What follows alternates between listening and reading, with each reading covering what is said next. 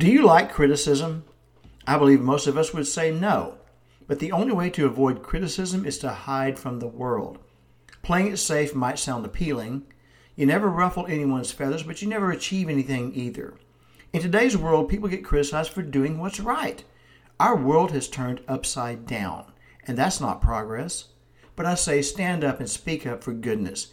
You might get some pushback, but keep doing what's right and what's good. Those things never go out of style, and that is something to consider.